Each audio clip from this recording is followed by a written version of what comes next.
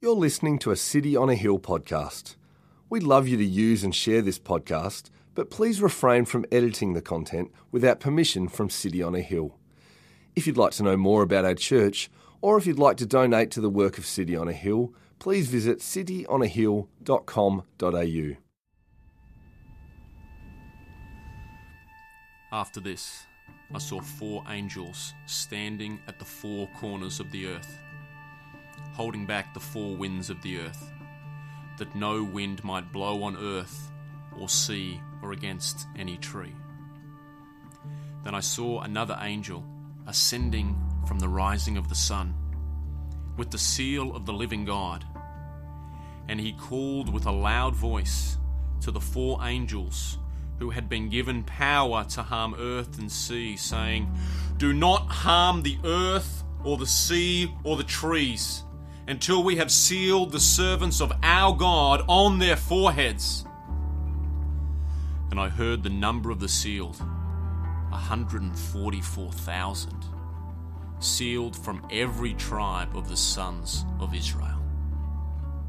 12,000 from the tribe of Judah were sealed, 12,000 from the tribe of Reuben, 12,000 from the tribe of Gad, 12,000 from the tribe of Asher, 12,000 from the tribe of Naphtali, 12,000 from the tribe of Manasseh, 12,000 from the tribe of Simeon, 12,000 from the tribe of Levi, 12,000 from the tribe of Issachar, 12,000 from the tribe of Zebulun, 12,000 from the tribe of Joseph, 12,000 from the tribe of Benjamin were sealed. After this I looked, and behold, a great multitude that no one could number, from every nation, from all tribes and peoples and languages, standing before the throne and before the Lamb, clothed in white robes, with palm branches in their hands, and crying out with a loud voice, "Salvation belongs to our God, who sits on the throne, and to the Lamb." And all the angels were standing around the throne, and around the elders and the 4 living creatures, and they fell on their faces before the throne and worshipped God, saying, "Amen. Blessing and glory and wisdom and thanksgiving and honor and power and might be to our God forever and ever. Amen." Then one of the elders addressed me, saying, "Who are these, clothed in white robes, and from where have they come?" I said to him, "Sir, you know." And he said to me, "These are the ones coming out of the great tribulation. They have washed their robes and made them white in the blood of the Lamb. Therefore they are before the throne of God, and serve him day and night in his temple. And he who sits on the throne will shelter them with his presence.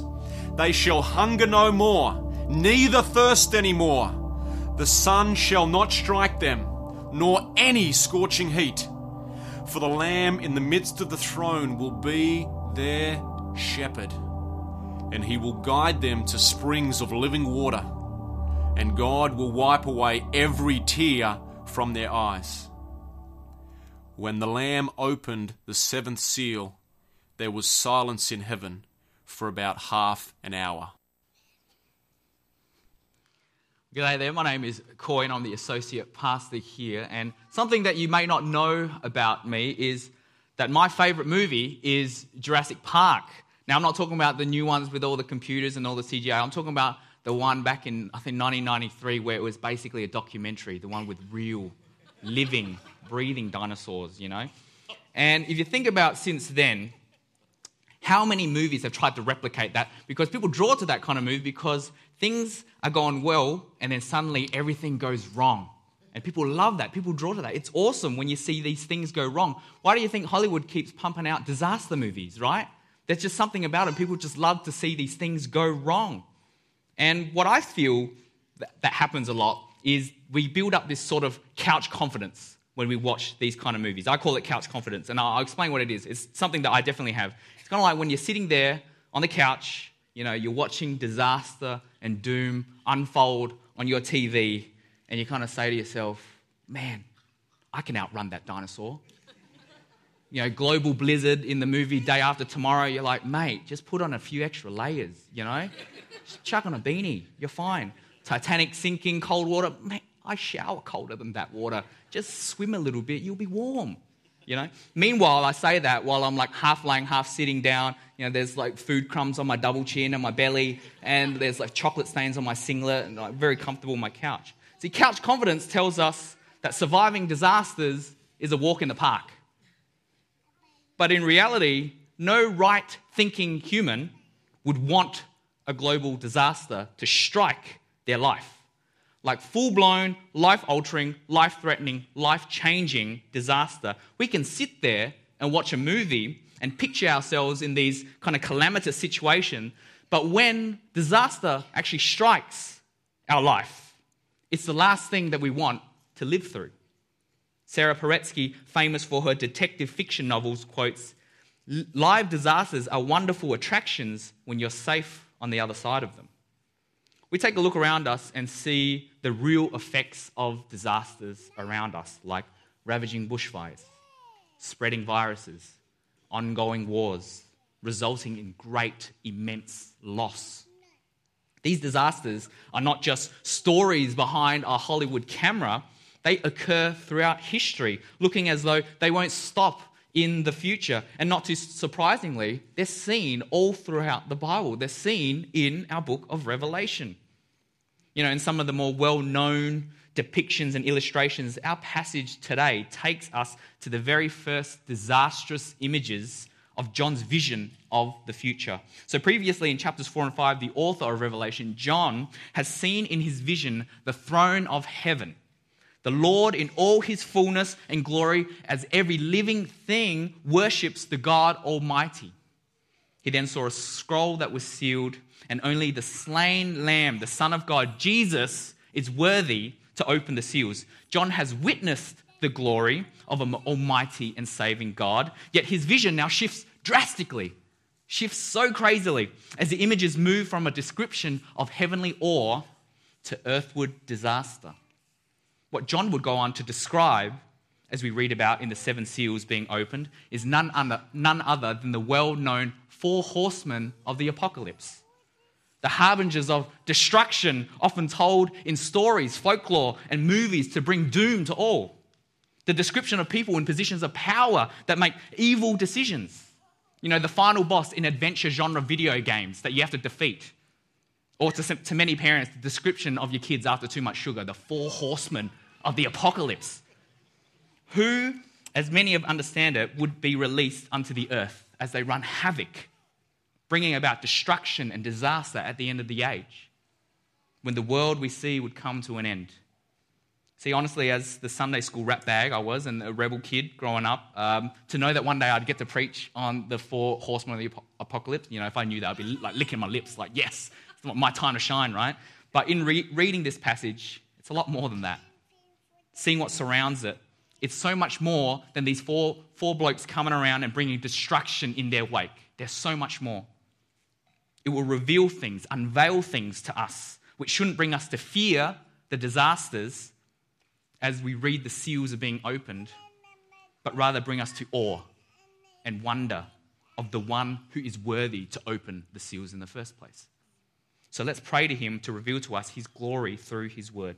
Heavenly Father, Lord, as we head into this passage and we see some things that are uncomfortable, we see things that are so confronting, Lord, Lord, may your truth remain in our friends' hearts, Lord. May your word convict in truth, in conviction, in power, Lord God. Take away any words of my own and let it be only your words of truth that remain.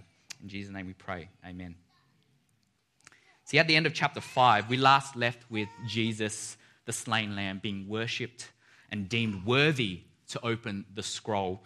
And so as we move on to our passage today, we kick off a new section which we'll kind of run through the next 10 chapters or so. And we'll see 3 cycles of 7 divine judgments. 7 seals, 7 trumpets, 7 bowls. The number 7 symbolizing a totality, as we've seen in the past few weeks in Revelation. And some have read these 3 sets of 7 as literal and sequential, with each happening one after the other, like 21 different things. But I think because of how John has shaped his description of the 3 cycles, where each 7 kind of contains the next 7, so the 7th seal contains the 7 trumpets, and the 7 trumpets then contains the 7 bowls, it better depicts a same time of period, but described in different perspective and different detail. Sort of like an action replay in sport, going through the same event over and over again, often finding different details in each replay. And if you think that already is a point of debate, there's even more conjecture on what time periods these are talking about. Whether John was talking about, had this happened in the past already? Or was he talking about what's happening now in the present?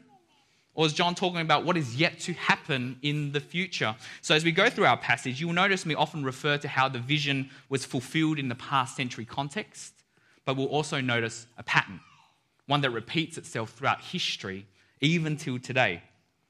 And while we can easily get caught up in agreeing or disagreeing with the differing viewpoints, I think no matter the timeline, we'll come to see what John describes, something that speaks intently to every viewpoint and to every reader. See, as we begin reading into the 3 sets of divine judgments, as we see each cycle depicting God's kingdom and justice coming down here on earth as it is in heaven, know that the one who opens the scroll, opens the seals, opens the trumpets, opens the bowls, is the slain Lamb, the one on the throne, the King of Kings. As chapter 5 says, "Weep no more. Behold, the Lion of the tribe of Judah, the root of David, has conquered so that he can open the scroll and its 7 seals." Right from the get-go, we see that God is in control, and what we're about to read can either be the most comfortable prelude or the most dreadful. So let's read chapter 6. "Now I watched when the Lamb opened one of the 7 seals, and I heard one of the 4 living creatures say with a voice like thunder, 'Come!' And I looked, and behold, a white horse. And its rider had a bow, and a crown was given to him, and he came out conquering and to conquer." See, as the first seal is opened, it marks the first of 4 which deals with things on earth. It kicks off a set of seals of calamity, I would say. The first of these horsemen is one on the white horse, carrying a bow, having a crown on his head given to him in bringing conquest.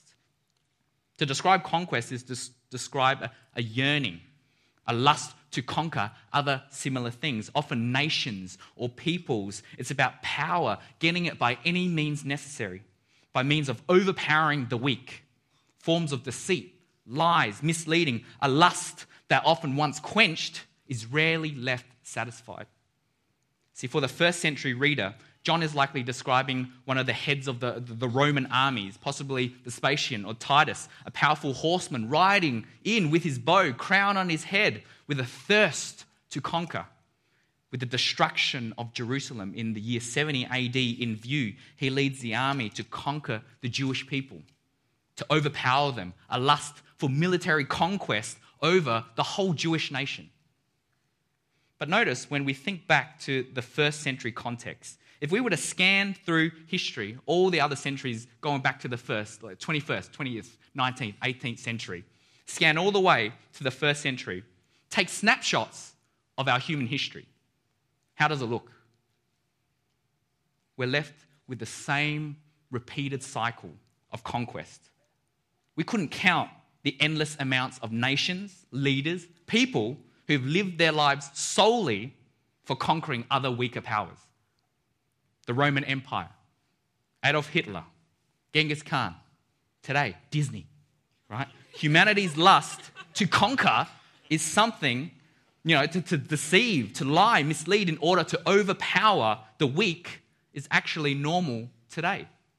That's why movies like The Castle are such timeless hits, right?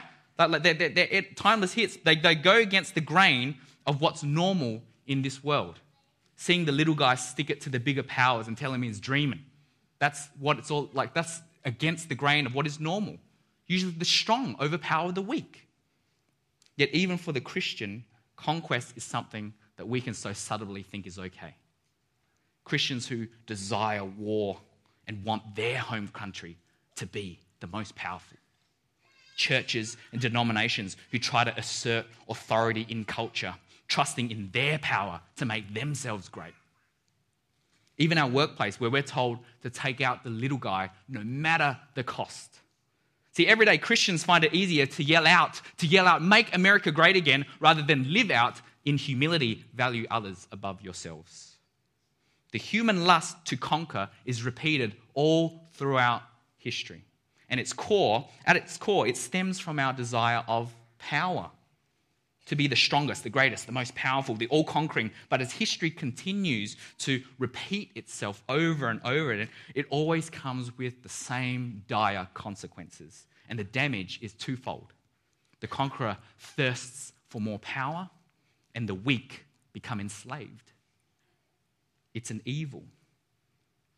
And so naturally, we cry out, "How long, strong God? How long, holy and true? How long?" This is just the first of 7 seals. When he opened the second seal, I heard the second living creature say, "Come," and out came another horse, bright red. Its rider was permitted to take peace from the earth so that people should slay one another, and he was given a great sword. War ravages almost every nation's history.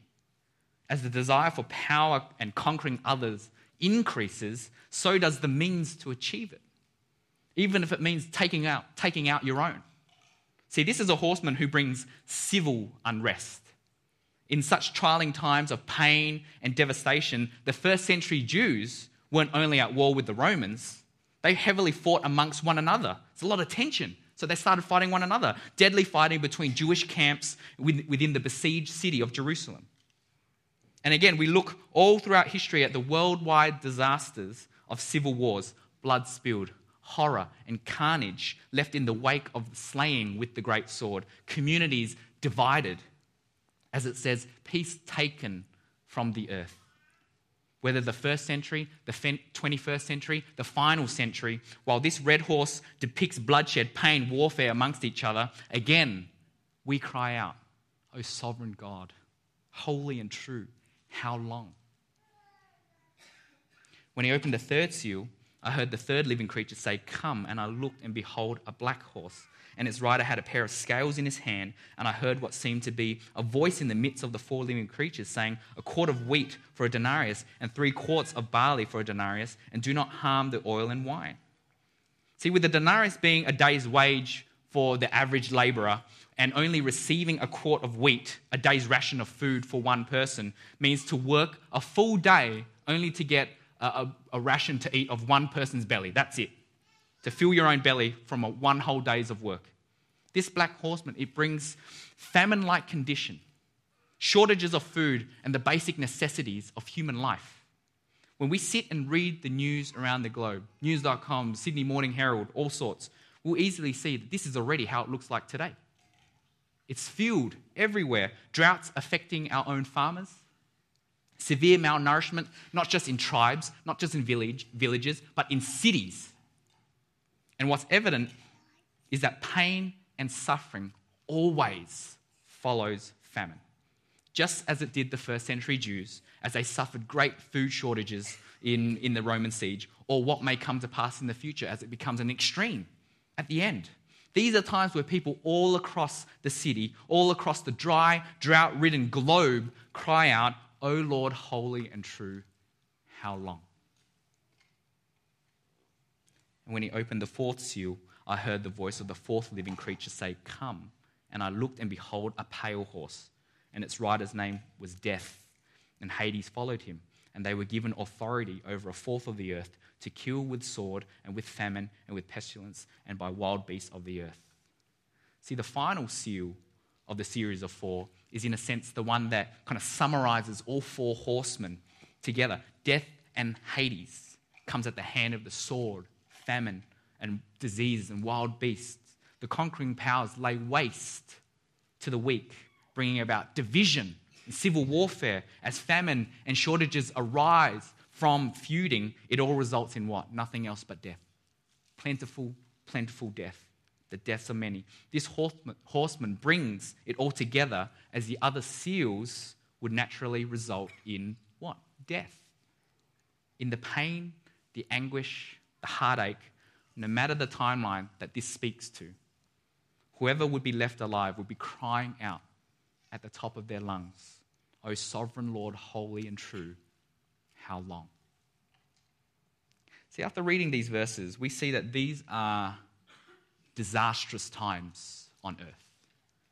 If we read it as something that has already happened, we may feel saddened, question why would such a good God have to bring such terrible judgment on these people? We may become downtrodden when we look around and see not much has improved since the first century.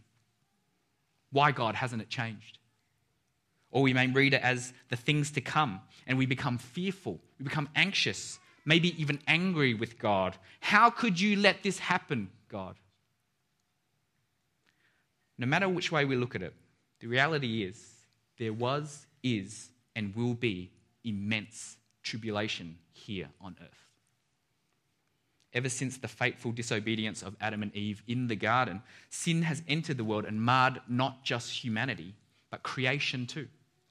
We see sin not just extend to our moral world, but our natural world. There's suffering, there's tribulation, there's calamities on earth. Paradise lost due to our shortcomings. As Romans 8 says, "For we know that the whole creation has been groaning together in the pains of childbirth until now." There's a consequence to our disobedience. Evil exists, but not as the opposing thing in and of itself to God, but as theologian Augustine considered, it's a lacking. Sin says we have missed the mark. Only our God is perfect and holy, the author of good. He created all things perfect and good, including his prized possession, us. Yet due to our disobedience, resulting in our lacking in holiness, resulting in evil, God, who is holy, perfect, and true, and just, demands justice, demands judgment, consequences for the evil, consequences for the nature of our sin. See, as we read these divine judgments handed out through the seals, naturally we're probably all a bit squirming, in our comfortable seats, but it's starting to feel a little uncomfortable as it describes God in quite a wrathful way. But these judgments aren't so much a God who is vengeful and seeks pain and anguish on those he created. But as Osborne puts it, God is not so much pouring down judgment on the earth dwellers as allowing their depravity to come full circle. Conquest, warfare, famine, death, these are all attributes and consequences of humanity's sin. Leaders and nations conquer because they want to be the greatest. They want to be God. There is war, global civil, because pride and power is more important than peace.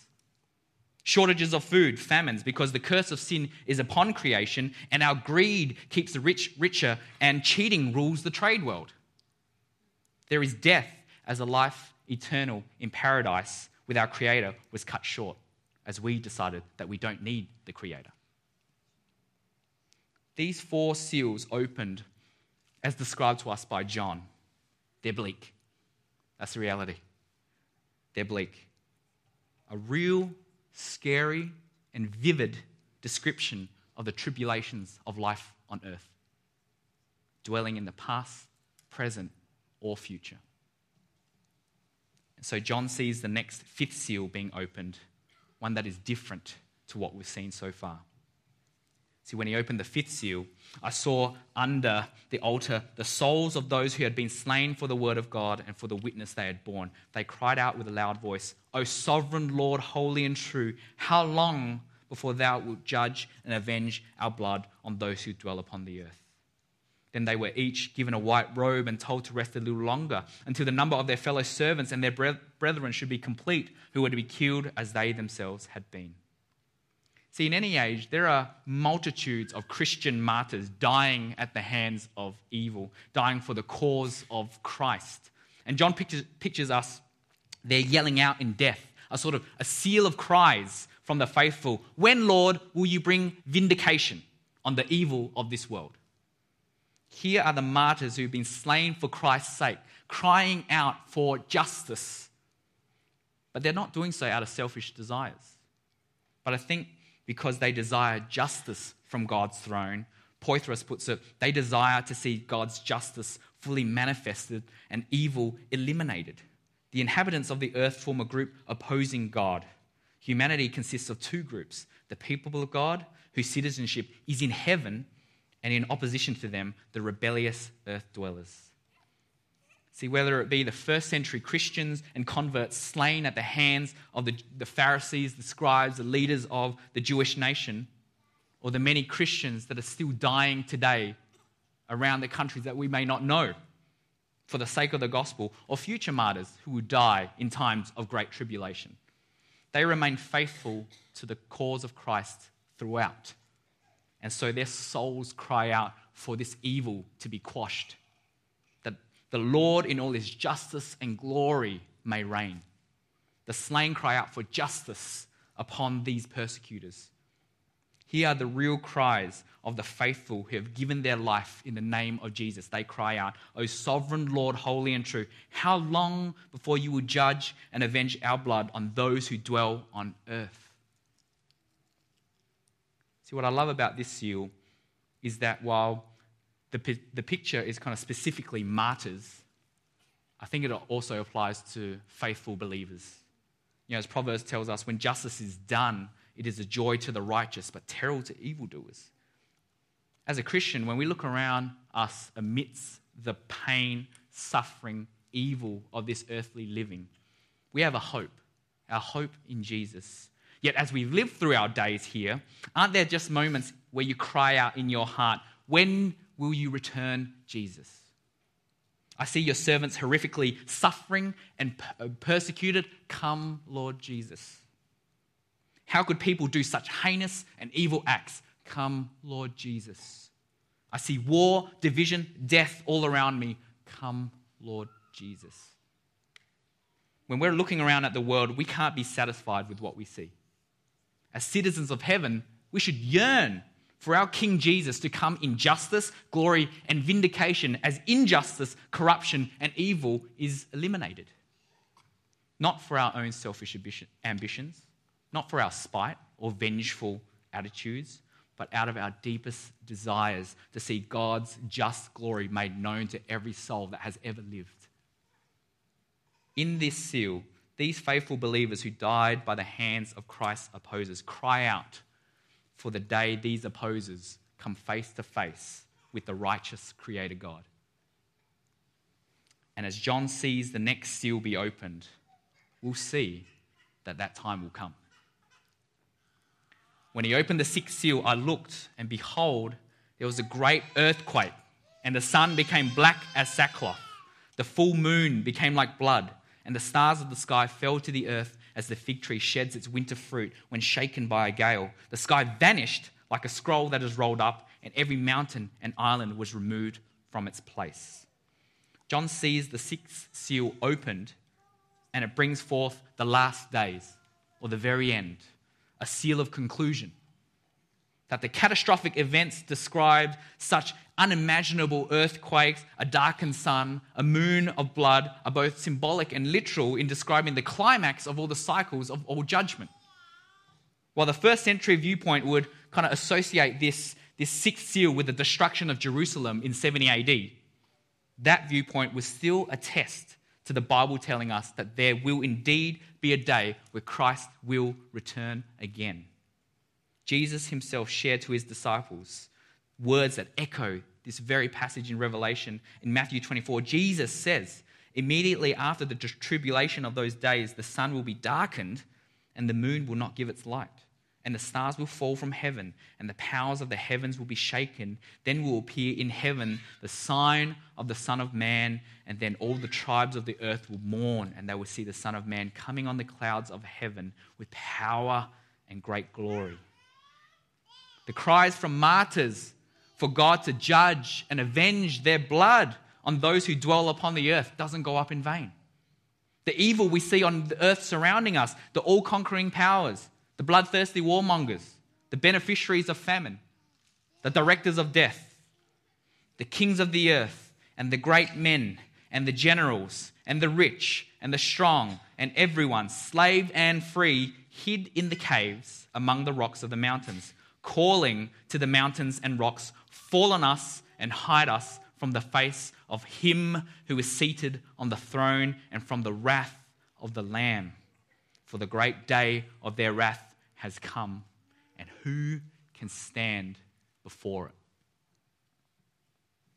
The destructive consequences of sin will one day make its final appearance as it's dealt with the divine wrath of God. The fate of those who are not prepared to meet the Lord is described here in shuddering detail. Poythress says, the fact that there are 7 kinds of people listed here is surely intended to remind us that God's judgment upon humanity is complete and total. So in other words, no one will escape. Sinners will come to realize the full effects of their depravity. The all-conquering kings who see themselves as gods will see that their thrones are fleeting. The all-powerful moguls who have people at their feet will no longer have a leg to stand on. The always hoarding rich who have everything they've ever wanted will get something they've never wanted. The lust-filled slaves who are satisfied with their addictions will be slaves to anguish. The free living nomad who won't be tied down will have no place left to go. The flaky believing Christian who sees no rush to commit will see that there's no time left. The satisfied Australian who sees no need to surrender will come face to face with their Creator. It says, everyone who is a sinner will one day see what sin has produced all this time. Death, doom, destruction. All the cherished sins that they've rationalized in their lives will rear its ugly head and reveal their need to be judged by the wrath of the Lamb. And they'll be left with the question, who can stand? No one. Because that's all of us. We have all missed the mark. We are all lacking. We are sinners. Psalm 130 says, out of the depths I cry to you, O Lord. O Lord, hear my voice. Let your ears be attentive to the voice of my pleas for mercy. If you, O Lord, should mark iniquities, O Lord, who could stand? If this holy, perfect, and good God should mark iniquities, in other words, kept a record of sins, who could stand? Yet in the same psalm, it says, but with you there is forgiveness, that you may be feared. O Israel, hope in the Lord, for with the Lord there is steadfast love, and with him is plentiful redemption, and he will redeem Israel from all his iniquities. But with this holy, perfect, good God, there is forgiveness. God himself will redeem his people from all their sins. Who can stand in the midst of this judgment from the Lord? Nobody but Jesus, who stands on our behalf. See, for God so loved the world, he gave his one and only Son, that whoever should believe in him should not perish but have eternal life. We may have heard that before. Jesus took on the shame, the guilt, the punishment of our sin, the judgment. The Son of God, holy and without blemish, in his grace and in his mercy, took on our lacking and our deserved judgment of death on the cross, so that whoever should believe in him as Lord and Saviour of their life may never fear the final judgment to come. The Lamb of God was slain for our sins, removing the very record of them. Know that as we come to Jesus in repentance, there is forgiveness.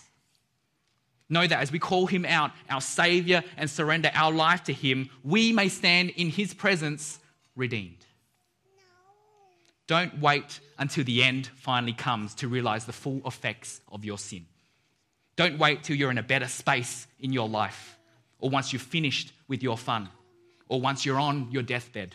See sin for what it really is and what it actually produces. Stop rationalizing the sins that you cherish behind closed doors, behind people's backs, behind excuses, and bring it to the feet of Jesus Christ, the Lamb who forgives and the Lamb who saves. See, before the last seal is opened, what happens is one of the most beautiful scenes in all Revelation. John, in his vision, sees an interlude that outshines, I think, the very main narrative that we've been reading. A flashback to just before the seals were opened. And John witnesses 4 angels standing at the 4 corners of the earth, holding back the 4 winds of the earth, that no wind might blow on earth or sea or against any tree. Then I saw another angel descending from the rising of the sun with the seal of the living God, and he called with a loud voice to the 4 angels who had been given power to harm earth and sea, saying, "Do not harm the earth or the sea or the trees until we have sealed the servants of our God on their foreheads." And I heard the number of the sealed, 144,000, sealed from every tribe of the sons of Israel.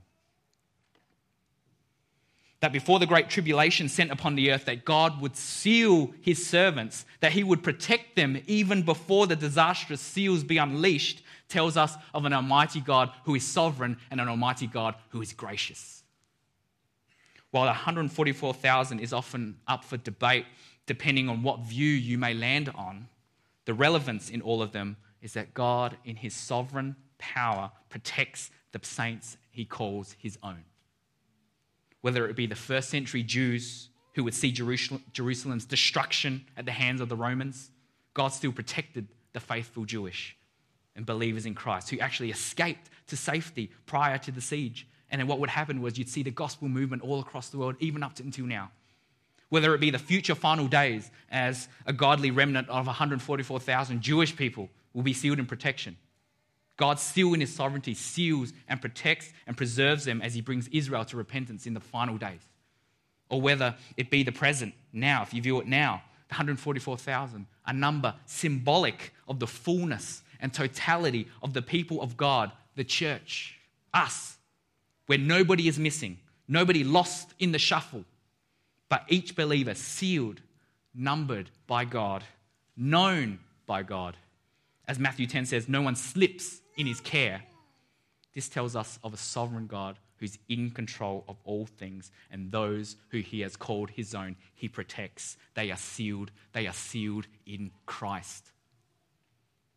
Now, this is not protection from earthly sufferings and tribulations while we live waiting for Jesus' return.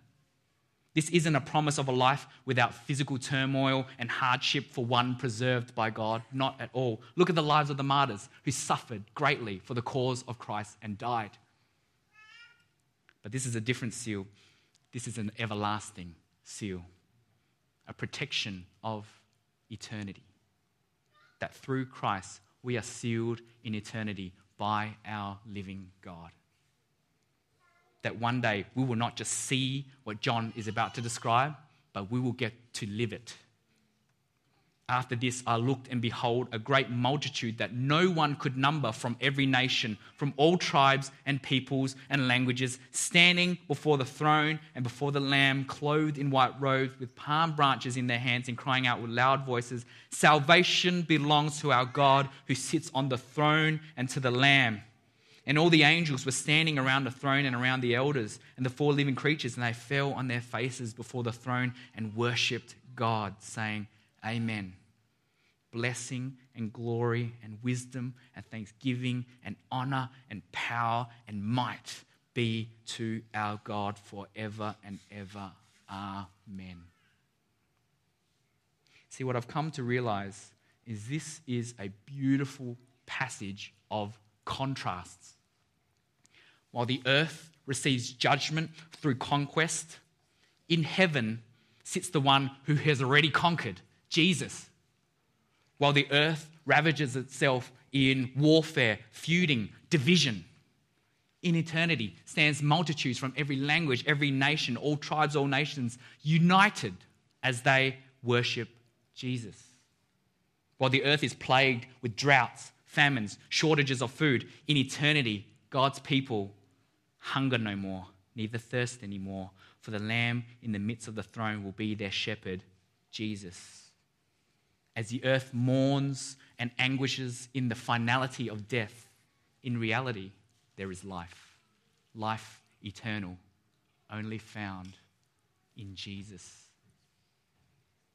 See, behind the destruction, the doom, the gloom that we see as we look around the world today, our God remains in control.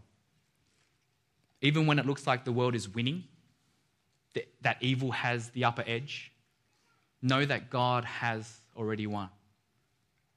Jesus, the Lamb who was slain, sits at the throne in victory. He has defeated sin, and God has already sealed those who put their trust in the Savior Jesus. That those sealed by the living God are the ones coming out of the great tribulation, robes washed by the blood of Jesus, washed clean, that they may stand in the presence of a holy God, not lacking, but holy and pure. Through Jesus, our sovereign God secures his people for eternity, even as we face the consequences of our evil in this world. And while many have tried to use the 144,000 to signify a limit, a kind of reach number, like once it's full, that's it, remember that John saw a great multitude that no one could number. Every nation, every tribe, every people and language standing before the throne, worshipping the Savior who redeemed them. So this can be you. God's grace is massive and flows out for multitudes. The question, who can stand at the end of time, is for all of us. And the answer is, Jesus can. He's the everlasting answer. So put your hope in the Lamb. Put your trust in him. The Lamb who opened the seals, yet protects his sealed for eternity. As it says, salvation belongs to our God who sits on the throne and to the Lamb. Let's pray. Father God, as we look around and we see the heartache, the pain, the anguish of an earth that is met with disaster, what a joy it is when we see in your word the contrast that you have sealed your own, that you, Lord, are in control of it all. And you, Lord, as you ask, who can stand? You sent your Son to stand in our place that he may take on the judgment that we deserve. And he took it so that we can be in paradise with you. We thank you, Lord, for your Son Jesus and the glory and grace that he's shown in giving up his life for us. And while we wait here and we cry out, when will you return? May we wait in joy, may we wait in peace, may we wait in certainty and know that the faith in Jesus Christ is unassailable. Not because of the strengths of our own faith, but because you, God, are the one who seals your people. And we thank you, Lord, and pray this in your Son's name. Amen. Thank you for listening to our podcast. If you'd like to know more about our church, or if you'd like to donate to the work of City on a Hill, please visit cityonahill.com.au.